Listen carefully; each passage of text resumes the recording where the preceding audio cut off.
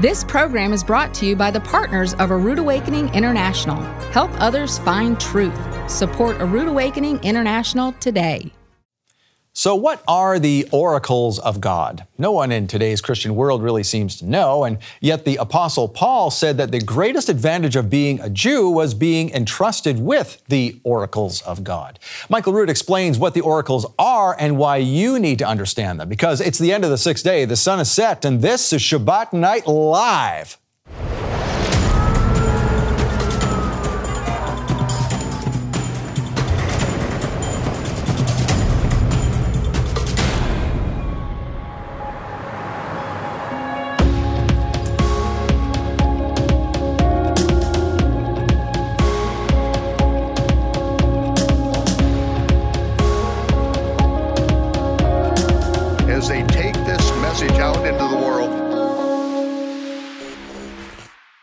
Well, hey, Shabbat Shalom, Torah fans. Welcome to Shabbat Night Live with Michael Rood. What are the oracles of God? Well, the one and only Michael Rood explains that tonight. But first, please welcome my co-host, the Chief Operating Officer of A Rood Awakening International, Ted Clayton. Great to be here, Scott. Thank you. And everybody, welcome to Shabbat Night Live. Shabbat Shalom. You know, Michael has a great teaching tonight about the oracles of God, some very interesting stuff. This is episode 2 of a new series we're doing called Rightly Dividing the Truth. This is a series that he taped actually a few years ago, and most of our viewers have probably never even seen it or heard of it. So we thought, you know, this is really timely stuff. We started to look at a few of the episodes and realized that what he's talking about, it was almost like it really was ahead of its time. Absolutely. Because he's talking about things now that are really relevant right in front of our faces happening in the world. So we decided, you know what? This needs to be re-released and basically remastered to show you it in a different light. So we're calling it Rightly Dividing the Truth. And here is what you will see tonight. It says that Moses received the lively, King James, oracles. These are the living oracles to give it to us. So not only do we have the written oracles that Moses gave to us, that the prophets then call people back to, and that's what repent means, to come back to what? Come back to the Torah, come back inside the fence where you're protected, because outside of the fence, you are under a curse. Inside, that is where the abundant life is. Moses received the living oracles to give to us. The prophets called us back to it. Yeshua's words were recorded, and he showed us how to live these living oracles. And the question is, what is this living communication? It's not the graphos, it's not the written word, but the living word. All right, so there we go, Ted. It's a little bit of the Oracles of God, episode 2 of Rightly Dividing the Truth from Michael Rood. This is an amazing series. You know, I remember when he taped this, and he just kind of went from memory. He didn't really have much of a, teleprompter or thing or script. Like that. Or a script. Yeah. He just kind of went and boom, boom, boom, boom. And he felt stuff. very, ladies and gentlemen, he felt very serious about this subject matter. So much so that we wanted to present it again here right now. And you know, Scott, one of the things that I see out of this is you get something new every time you see these programs like this. And I know people at home right now are seeing something, drastically different than they've seen before. And I just think it's a wonderful presentation made by Michael Rood. I do too. I mean, I'm part of what the team that edits it, and we watch it to basically make sure that everything's good and go through and put the Bible verses up on the screen and things like that. Absolutely. And every time I see it too, it's like, wow, that's really good, Michael. I know. Great information. And that's why we thought everybody needs to see this again, because how many people have seen it and forgotten about it, or just plain old never seen this before. So we are bringing it out. It's from about 2016. Yeah. Or so, and beautiful stuff. Now, and Scott, speaking of that, it's time to talk about the calendar. Yes, speaking of calendars and timelines, it is time for the astronomically and agriculturally corrected biblical Hebrew calendar, the calendar with the longest name on the face of the earth. And it is the first Shabbat of a new month called Iyar. This is the second biblical month, and by now you may have your calendar in your mailbox. That's right. Or if the new ones are out. Yep, it's coming very soon if you haven't received it already. It is on the way. It was received by us last week, and we started sending them out. So. Now, coming your way. Scott, today is the 14th day of the counting of the Omer, I Yes, believe. that's right. That's correct. Scott, last week we were talking about the Omer, but, we never really defined what are we counting when we count the Omer, really? Well, it's almost like, in today's world, I mean, we don't really, I guess in agricultural terms, when you're trading, like trading commodities with wheat and barley and that kind of thing, you talk about a bushel. Yes. Or something like a bushel or a peck. A peck is a smaller version of a bushel. It's the same kind of thing in biblical times. An omer is actually a measure of wheat. Okay. And that is what, when you're looking for the first, remember when we were looking for the barley before Passover? Yes.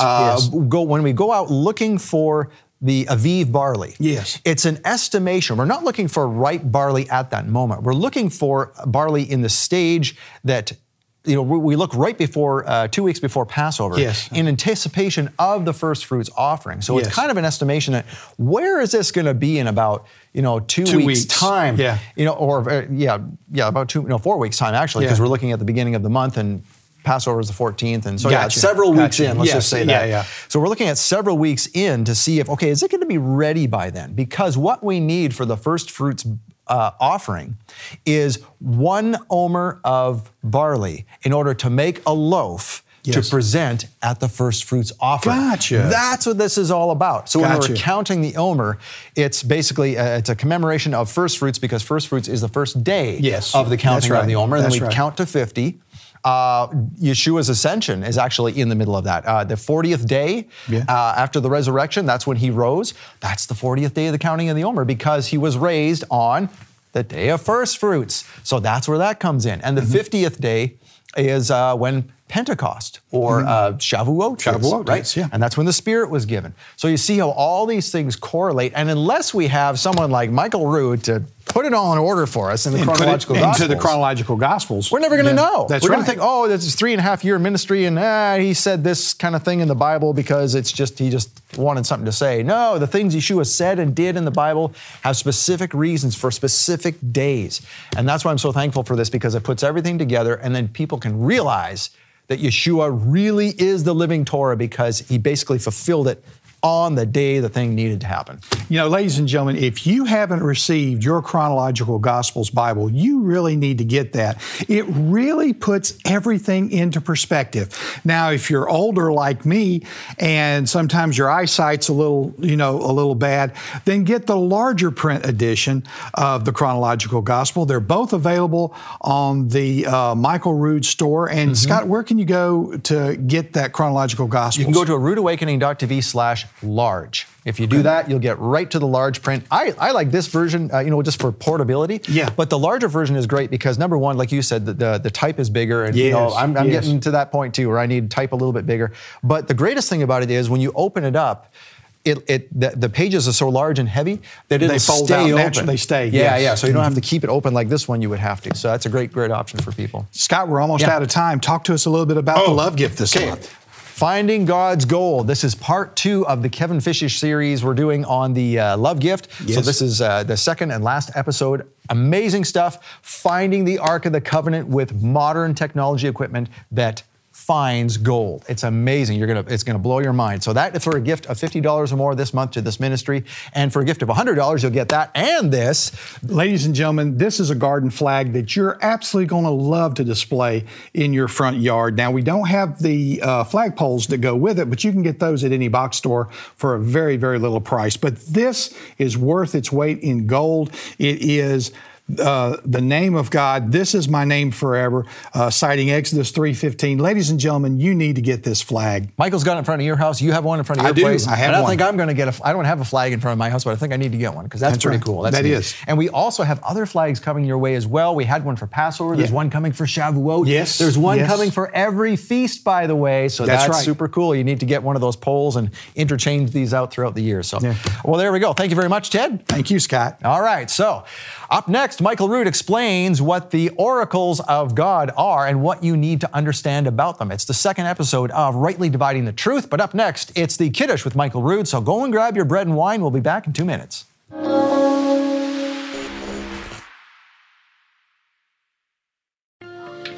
In the 1980s, Ron Wyatt claimed to have found the Ark of the Covenant. Today, sophisticated gold detection equipment is suggesting his claim is true. So now it's spinning when it's moving left and right, scanning, and it's pointing to the cross hole, which the Ark of the Covenant would be below that. Yes. So it's underneath that area right there. So the Ark is below. Finding God's Gold with special guest Kevin Fisher reveals amazing video that connects Golgotha to the Ark of the Covenant. But the only way to watch it is to receive it as our gift. Donate a $50 love gift and we'll send you Finding God's Gold with Kevin Fisher on DVD or Blu-ray. Or for a donation of $100, we'll send you Finding God's Gold, plus a one-of-a-kind yard flag featuring the name of Yahovah in Hebrew, scanned directly from the Aleppo Codex.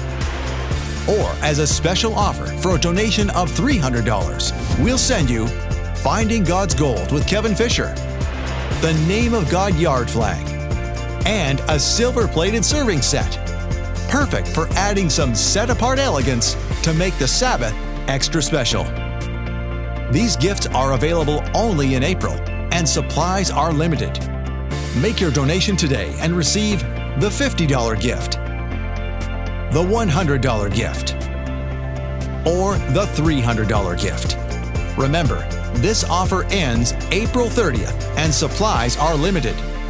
Call now to receive your gifts. 888-766-3610. That's 888-766-3610. Or get your gifts online at monthlylovegift.com.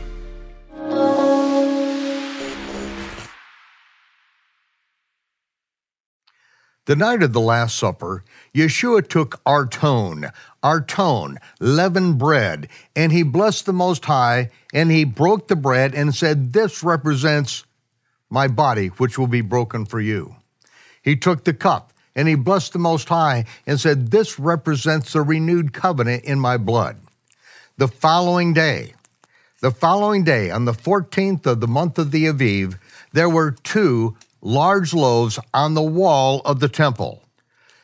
And when they took the first loaf down, after that, no more bread, no more leavened bread was eaten. Then when they took the second loaf down, that's when all of the leavened bread in the city of Jerusalem and everywhere else was completely expunged. It was burnt in the fire.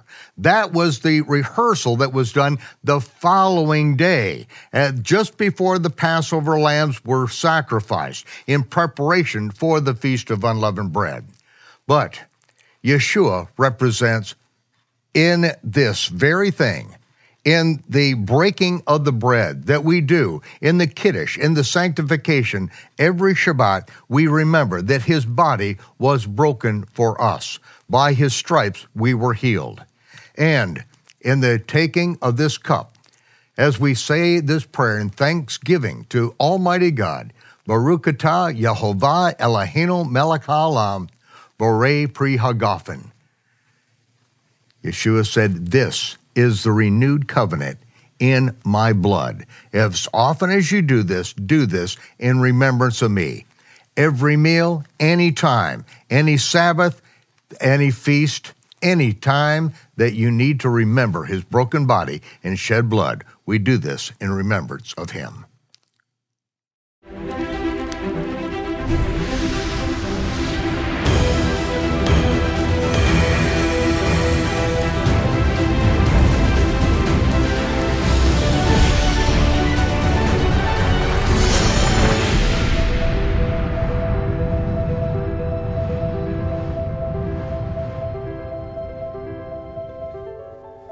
Paul, or Shaul, as his Hebrew name is, in his letter to the believers in Rome, asked a rhetorical question. He said, "What advantage hath the Jew?" And he answers his rhetorical question by saying, "Much in every way, but chiefly, primarily, because unto them were committed the oracles of God." Now, of all the advantages there are of being raised in a culture in which you are taught the Torah when you rise up in the morning, as you sit at the table, as you walk by the way, as you go to bed at night, of being raised in the nation of priests that are to understand and to be his representatives to the entire world, to be his priests to the whole world, to be his chosen people, to reconcile the world which was divided at the Tower of Babel into to bring them back to the knowledge of the true God when they were completely inundated with Babylonian pagan sun god worship. Of all the advantages there are, he says that primarily the greatest advantage that they have is because unto them were committed the oracles of God. Now, what are these oracles that are so important that of all the benefits there are to being raised in and part of the nation that is a representative of the Most High God, that this is the greatest, the primary, the chief? In Hebrews, again, we read, for at the time that you ought to be teachers, you have need that one teach you again the first principles of the oracles of God. And you become in need of milk and not strong meat. At the time you ought to be a teacher, you need someone to teach you the foundational, the first principles of the oracles of God. Obviously, there was something missing. They could only handle some milk. And is this not what our experience is? Week after week, year after year, decade after decade, we get the same verses handed to us, and we never grow up. We never get any strong meat. We really never learn to understand and read the Bible so we can be set free from religion. Why? It's because we are in religion, and these are the only things you need to know to promulgate this particular denomination. We learn this from our seminaries. We go to seminary because we want to learn the Bible. We really have a hunger for God, but then we find out after our training that we've only learned how to promulgate our denomination. And we're given a job description, which is basically raise the dead 1 hour a week. You got 1 hour and raise the dead on Sunday morning. That's your job title.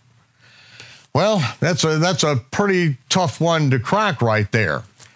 And we're really never taught how to understand the Bible and to teach people how to understand the Bible so that they can live a power-filled, abundant life. The life that Yeshua came to make available to us is non-existent for the most part in the Christian world. Who is walking with the power of the Holy Spirit that we see in the book of the Acts of the Apostles? Where do we see Philip, who's not even an apostle? Where do we see Ananias, Agabus? Where do we see these people today?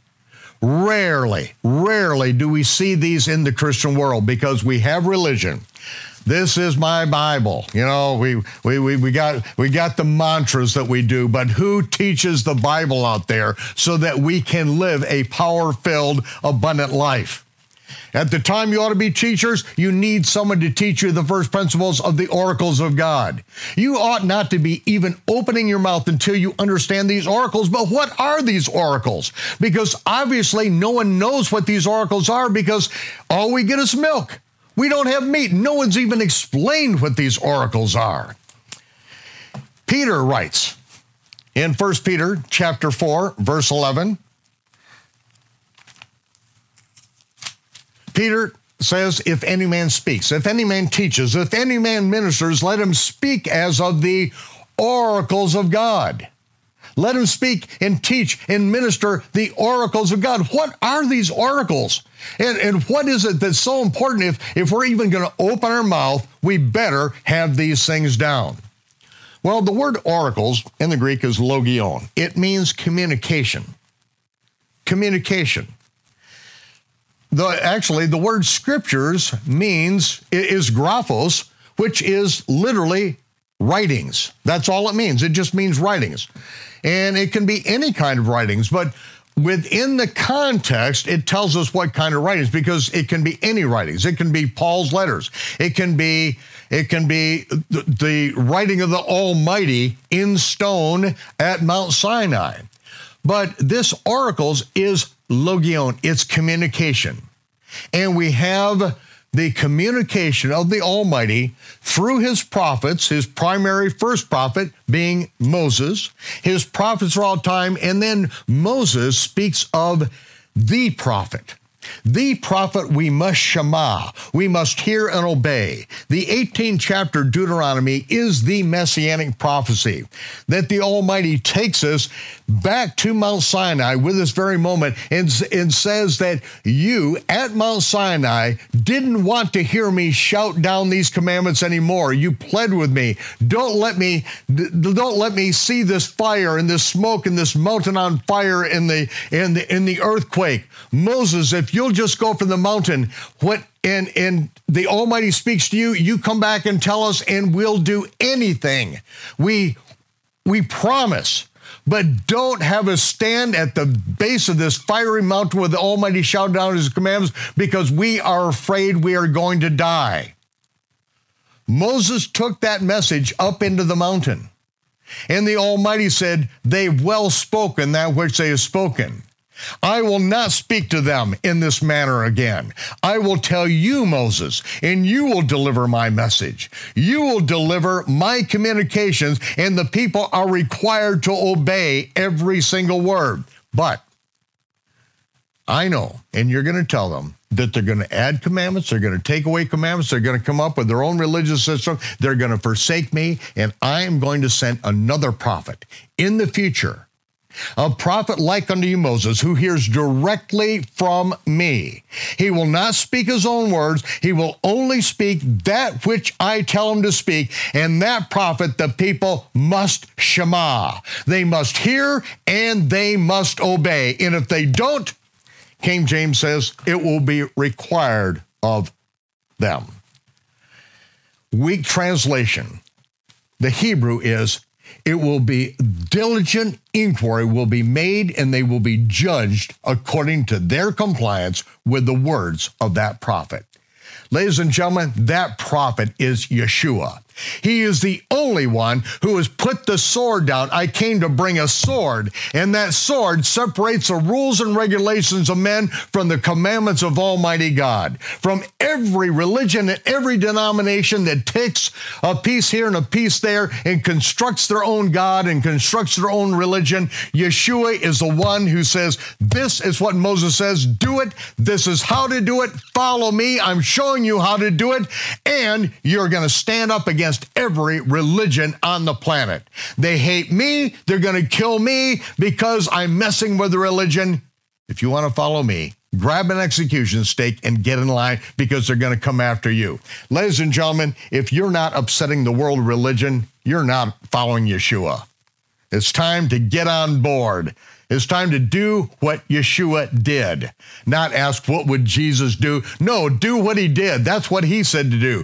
Follow me. That means put your feet in the footsteps that he left behind, and then he will be in us to energize, and we will do greater works than he did. If we're not doing greater works than Yeshua did, then we are not listening to and obeying the voice of the Spirit, and we're not obeying the communication that was given to us from the beginning that is for eternity.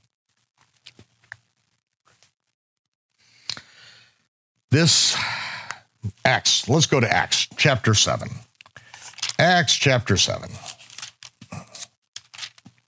Acts chapter 7 in verse 38 says that Moses received the lively, King James, oracles. These are the living oracles to give it to us.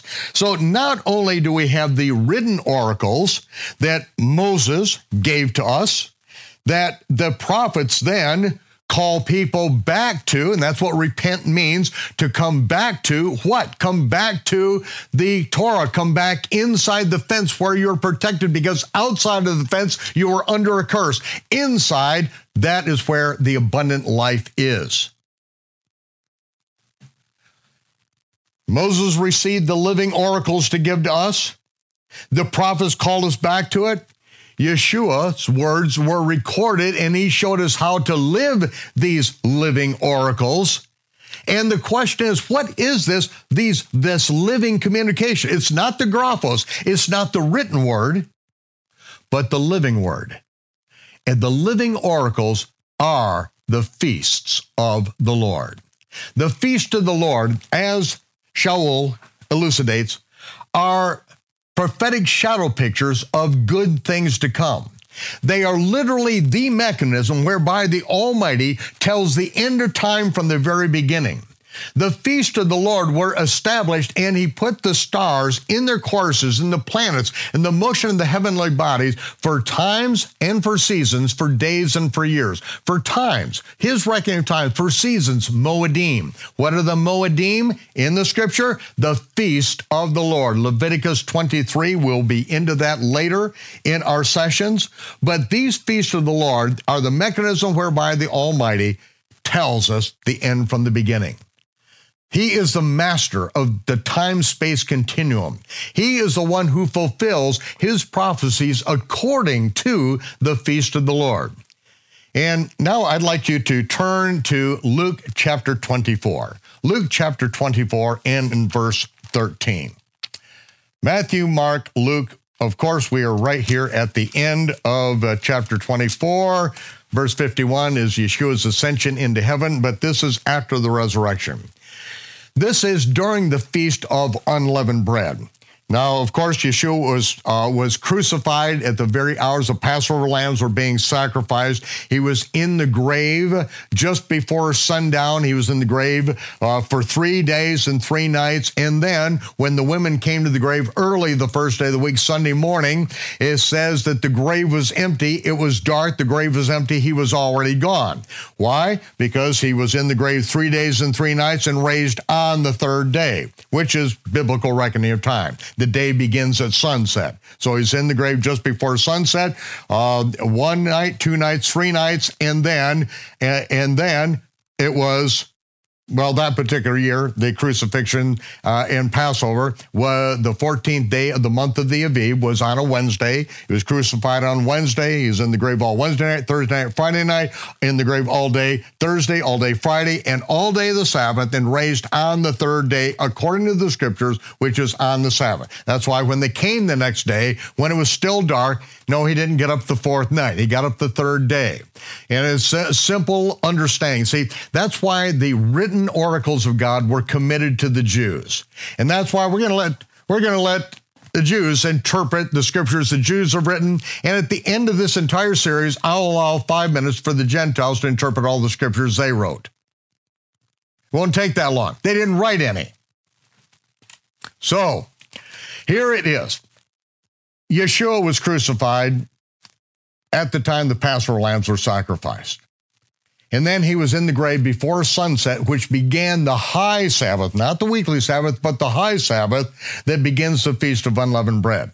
Now, this is on Sunday. This is after the resurrection appearance of Yeshua to Miriam that morning, in which he told Miriam, go tell my disciples that I'm going to send to my Father and their Father, to my God and their God, and then to meet me in the Galilee. Yeshua is going to present the first fruit offering and then be back with his disciples. Now, that afternoon, it says that 2 disciples left Jerusalem. They're leaving Jerusalem during the Feast of Unleavened Bread. Ladies and gentlemen, this shows you how despondent they are right during the feast. And at this time, Josephus says that there are about 250,000 Passover lambs that are sacrificed for the Passover, which means there are about 2.5 million people in Jerusalem for the feast. The very minimum that is calculated would be at least 800,000 in Jerusalem for this. And that is the entire population of the greater Jerusalem area today. I lived in Jerusalem for a number of years. Now I live up in the Galilee. And in Jerusalem, it's traffic jam. It's a big city, 800,000 people. That's a minimum that would be in Jerusalem during this time. People coming from all over the world. But yet these disciples, hurt and despondent, thinking that everything that they had given up, their businesses, walked away from everything, that everything was lost. And it says that they're going toward the village of Emmaus. And as they walked along, they were talking about the things that happened. And it says in verse 15, while they spoke together, while they communed together, that Yeshua drew near, but they didn't know who it was. says their eyes were holden. He disguised himself in a way that they had no idea who the stranger was. And as he approached them, he said, you know, what manner of communications that you have? You're walking, you're sad. What is this morbid talk you're having? You guys are so down in the face. What is wrong? And one of them, whose name is Cleopas, said to the stranger, are you some kind of stranger? You have no idea what's been going on in Jerusalem, the things that have come to pass in these days? And the stranger said, what things? As if he didn't know.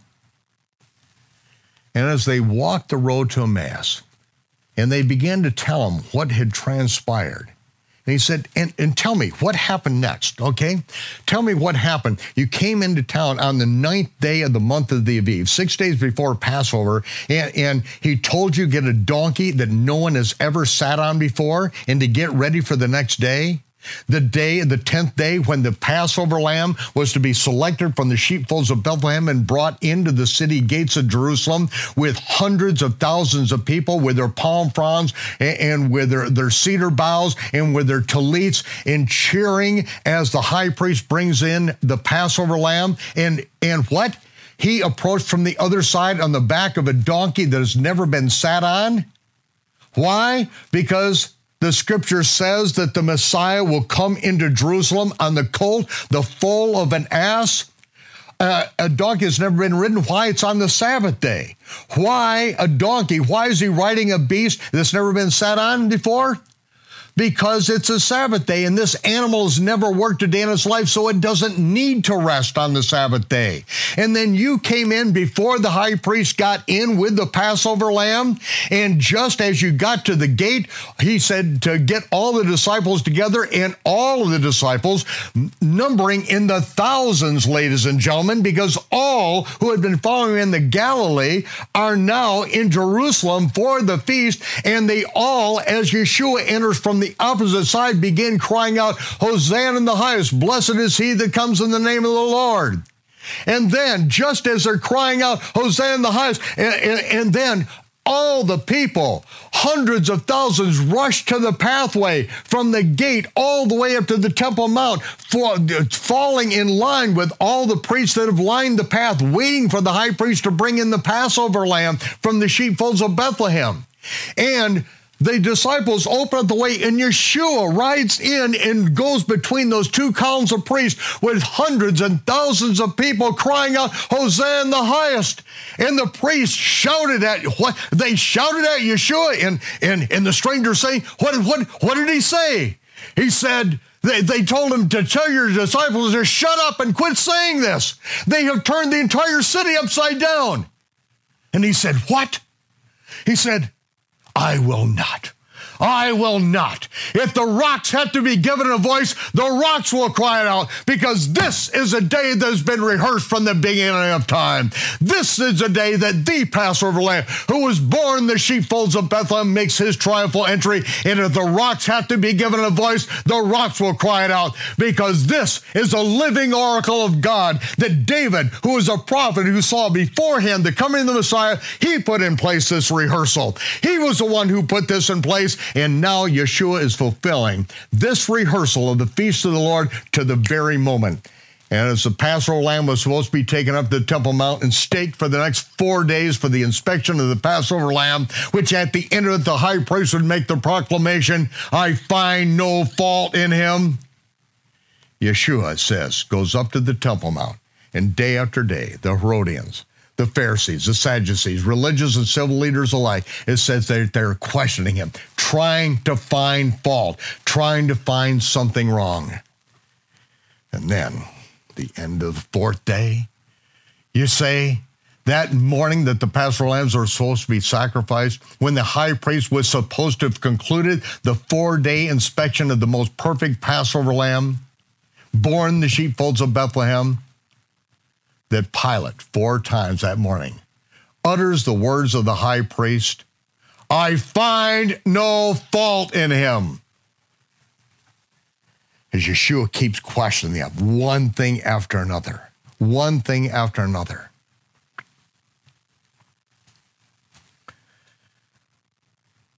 tell him the whole story. And then he said, "Oh, fools, you boys are so slow. Ought not Messiah to have suffered all of these things you have just enumerated day after day after day after day after day, because these were embedded as prophetic shadow pictures in the feast of the Lord. He had to fulfill this, and then afterward to enter into his glory." And then he opened up the scriptures from Moses through all the prophets, and he showed them the Messiah, fulfilling the spring feast of the Lord. Finally, they get out to Emmaus. And it says that they constrained him. They constrained him, which it's an important part of Eastern culture. They asked, "Spend the night with us." He said, No, I can't. I got to keep moving on. So you never say yes until you've been constrained, asked the third time. And then they came back and said, "The day is far spent. What are you going to do? You need a place to stay." Said, "I'll be fine. I need to get on to the next city. Thank you so much for your hospitality. Appreciate it." And then the third time they came back and said, "Our families will be disappointed. Please stay with us. We will not forgive ourselves if you do not stay with us." And finally, with the third constraint, he now accepts. And now, as they sit around the table, Feast of Unleavened Bread, Yeshua takes the matzah. And just as he had done with his disciples just days before, the last night that he had dinner with his disciples before his crucifixion, before his betrayal, he took the bread, the matzah now, and said, "Baruch atah Yehovah Eloheinu melech haolam, hamotzi lechem min haaretz." Blessed are you, Yehovah our Elohim, King of the universe, who brings forth bread from the earth. And he said, "This represents my body, which was broken for you." He broke the bread and disappeared out of their sight. They looked at each other and said, "Did not our hearts burn within us as he opened to us the scriptures?" And they took off on a dead run back to Jerusalem. They went back to the doors that they had slammed behind them with the disciples, behind those closed doors because of the fear of the religious leaders. They knew that they were next. They came after Yeshua. They killed him. They're coming after them next. They were afraid. They then come in and begin to tell the story about the stranger and how Yeshua told them and opened to them all the scriptures, and that he just fulfilled the spring feast of the Lord, the living oracles that were committed to Israel. And as they began to tell the story, Yeshua appeared in the midst and said, "Shalom Aleichem, peace unto you." Excuse me, boys. This is my story. Let me tell my story. And it says that he opened their understanding. The word understanding in the Greek is sunesis. It is, in Greek literature, is defined as the point at which two rivers come together. The Monongahela and the Allegheny come together at Pittsburgh to form the mighty Ohio River. At that point, that is sunesis. Everything that we've done, everything we've experienced in life is there someplace in these neuron chains in our brain. They're like small streams, little rivulets. Some of them are little bitty rivers. But yet, when he opened their understanding, all of the rivers, everything that they had learned from a youth as being raised in the Torah, when they laid down at night, when they rose up in the morning, as they sat at the table, as they walked by the way, everything that they had memorized their entire life, finally, all of those individual streams came together and they understood. You will understand, and there will be nothing you can do about it as we open the scriptures, because this sunesis, that understanding will come because Yeshua is still alive.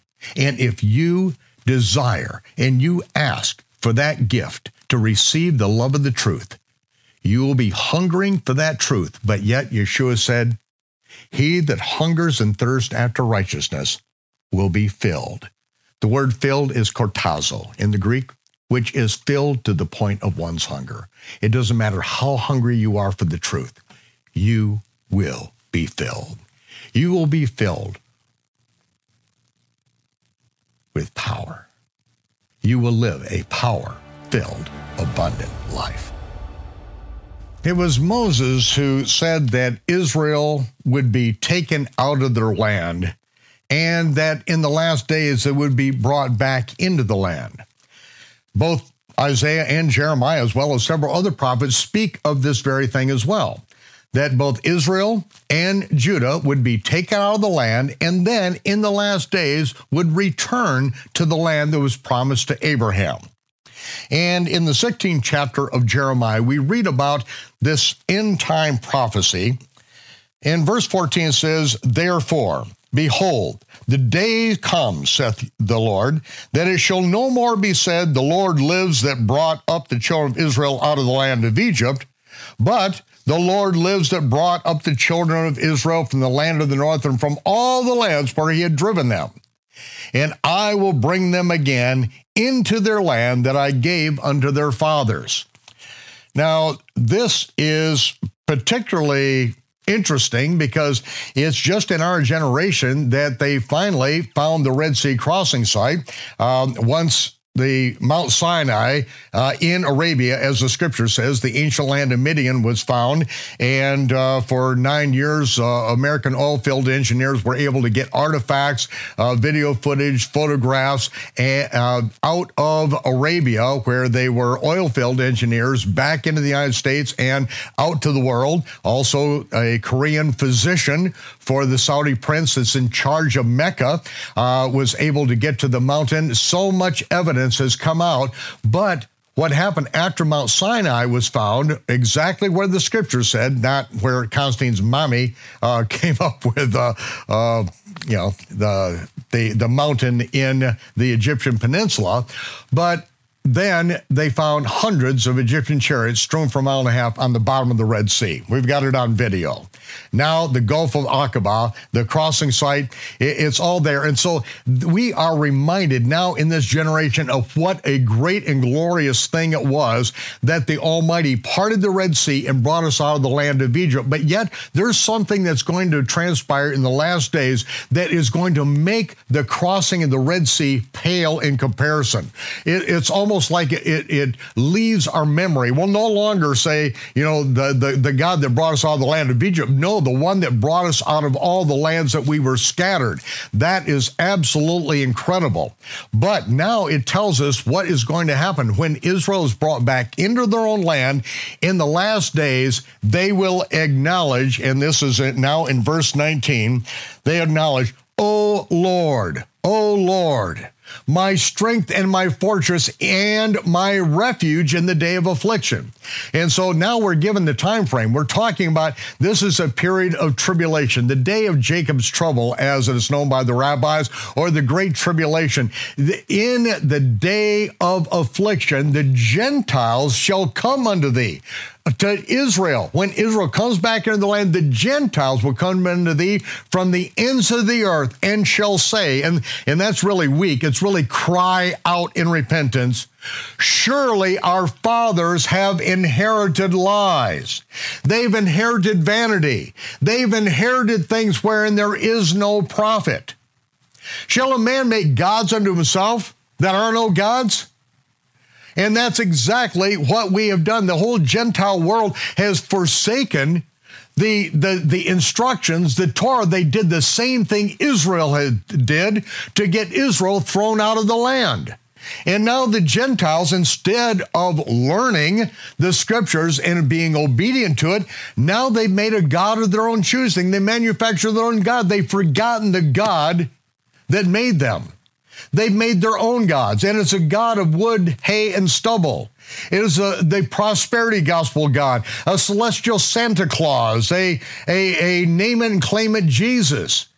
Instead of being obedient and living according to his standard and doing what he said, no, we made up our own religion. We made up our own cistern. We made up our own God. And we have inherited lies. And ladies and gentlemen, this is the end time prophecy. It's an end time prophecy concerning the Gentiles. That Gentiles will come unto Israel. And this is what I see. The hundreds of thousands, yea, millions of people every year coming to Israel from around the world. For 10 years, I lived in Jerusalem, in the old city for a number of years. Now I live up in the Galilee, but as soon as I go home, I pack up a bag and I head to Jerusalem. I can't stay away from it because that's like the hometown. And when I go there, I get to meet people from all over the world. And who am I meeting? I'm meeting Gentiles who have come to Israel and they're crying out in repentance and say, I've inherited basically pagan sun god worship. I've inherited the worship of pagan gods. And I admit it. And it says in verse 21, therefore. And whenever you see the word therefore, you have to ask, what is the therefore? It's because that which is preceded, you have to get the context. You stop right where it is. In King James, because of syntax in King James, they will usually say, behold, I will therefore. Put the therefore at the beginning of the sentence because you need to put it there so you understand. You have to go back. Israel's going to enter the land in the last days, the land that they had been thrown out of. In the last days, the Almighty said he is going to bring them back, and he's going to do it through very miraculous means, and that miraculous means has not all been completed. And when they are brought back into their own land in the last days, the Gentiles will come and repent that they have inherited lies from their forefathers. They have inherited a religious system that is nothing but a broken cistern that is powerless. That they will look at the book of Acts and they will realize we have never seen people walk with the power of God like these first century Jewish followers of the Jewish Messiah. The living oracles of God were committed to the Jews. We are going to go back and we are going to listen and we're going to hear and we're going to understand that basically every one of the feasts and festivals of the Christian church is Babylonian pagan sun god worship that came from Babylon through Rome and has been dumped in our laps. And it says that when we cry out in repentance, and that's all you can do, when you finally understand that what you inherited are what the Almighty calls abominations, tovah and sheketz in Hebrew, which means utterly disgusting, putrid, sick, and vile.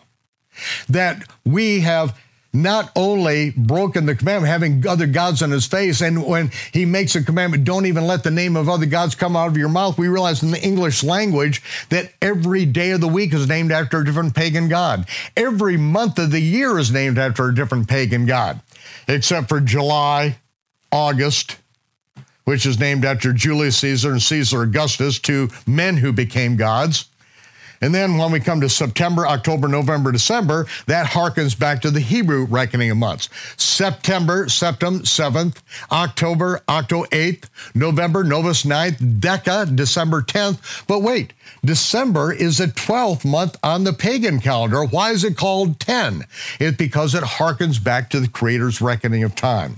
And in the course of our studies, I will take you into the biblical reckoning of time so that you can learn how to count to 3. And count to 7. And you can understand how the feast of the Lord are these prophetic shadow pictures. But the Gentiles who cry out in repentance, therefore, because the Gentiles cry out repentance, look at verse 21 again. Therefore, because they cry out repentance, I will this once cause them, the Gentiles, to understand. I will cause them to know by experience, that's what that word know is, my hand, my power, and my might. And they, the Gentiles, in the last days, when Israel enters back into their land, they shall know that my name is the Lord. Wait just a minute. The Lord is not a name. The Lord is a title given to every British landowner for the last 1,000 years. The Lord is not his name because in Hebrew, it is Yod-Heh-Vav-Heh. Take a look at your text right there. Look at it. That's why you have the King James in front of you. Look at it. It is capital L, capital O, capital R, and capital D. Whenever you see that word or capital G, capital O, and capital D, it is always in the Hebrew his name. Yod-Heh-Vav-Heh. Yod-Heh-Vav-Heh. It's the name of the Lord. It appears 6,728 times at least in the Hebrew text of the Bible, only once in the King James. And it's written as Jehovah, which is correct as long as you understand that there is no J sound in Hebrew. As a matter of fact, in the 1611 King James Version of the Bible, 1611, right here in the Torah, 1611, there is no J. There's no letter J in 1611 King James Version of the Bible. It is a letter I. But the letter J was then later added immediately after the letter I because I is a vowel. I is a vowel sound. J is a consonant and it is pronounced as y. There is no J sound in Hebrew, so every time in your English version of the Bible you see the letter J, you pronounce it as a Y, and you will have fairly close to the correct pronunciation at that point. See, we say in English now the vowels are A, E, I, O, U, and sometimes Y. Sometimes Y. Why? Because sometimes Y is used as a vowel, as in jelly, I. Sometimes it's used as a consonant, yellow. But even today, in most of the world, the English-speaking world, such as Yugoslavia is spelled with a J, not a Y, is spelled with a J. In Europe, it's not Jorgensen, it's Jorgensen. It's not Johnson, it's Johansson. It is pronounced correctly, according to King James 1611, if you pronounce it with the letter Y. So Yehovah does appear once. Now, there's been a lot of traditions on this and a lot of ways of pronouncing it. And I have pronounced Yod-Heh-Vav-Heh at least 1,000,006 times as Yahweh, because this is a tradition that is developed. However, it was in the 2nd century that Rome forbid the Jews from speaking the name. But yet there were rabbis in the streets of Israel who were declaring and boldly declaring the name until the Roman soldiers got a hold of the rabbi who was pronouncing his name as it was written, and they then bound him in a Torah scroll, stuffed wet cotton, and ignited it and burned him to death in the streets.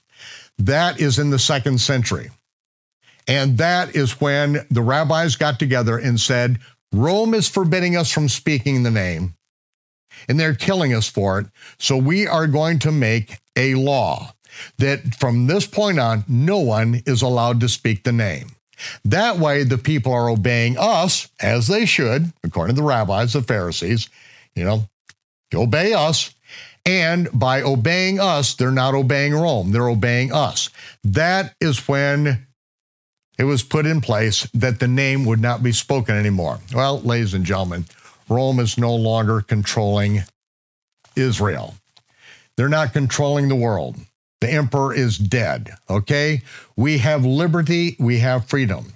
And even though the vowel pointings for the name was not put in the later texts, such as the Aleppo Codex, the Book of the Prophets, the Leningrad Codex, it was not put in there. There was only 2 vowel pointings. Without it, it's unpronounceable.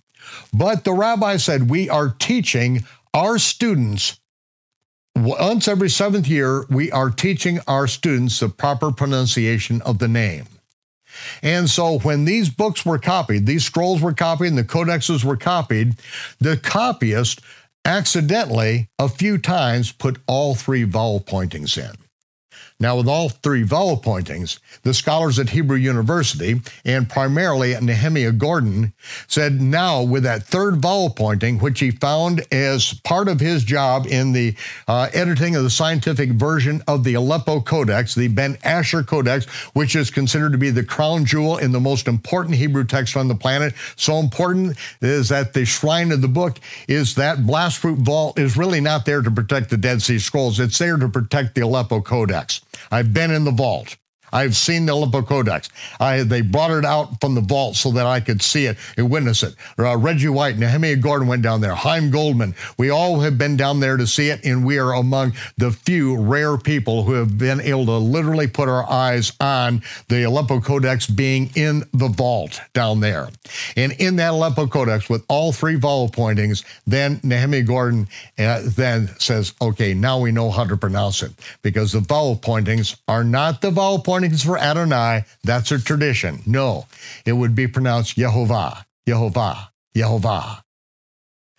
And after Nehemiah came out with his book on shattering the conspiracy of silence, and he is actually teaching in Jewish synagogues the pronunciation of the name, and Jews in the synagogue, once they understand the history of it, are then with their mouth and the rabbi is pronouncing the name. That conspiracy of silence has been broken, and that is why the Almighty said, even the Gentiles will know that my name is Yehovah.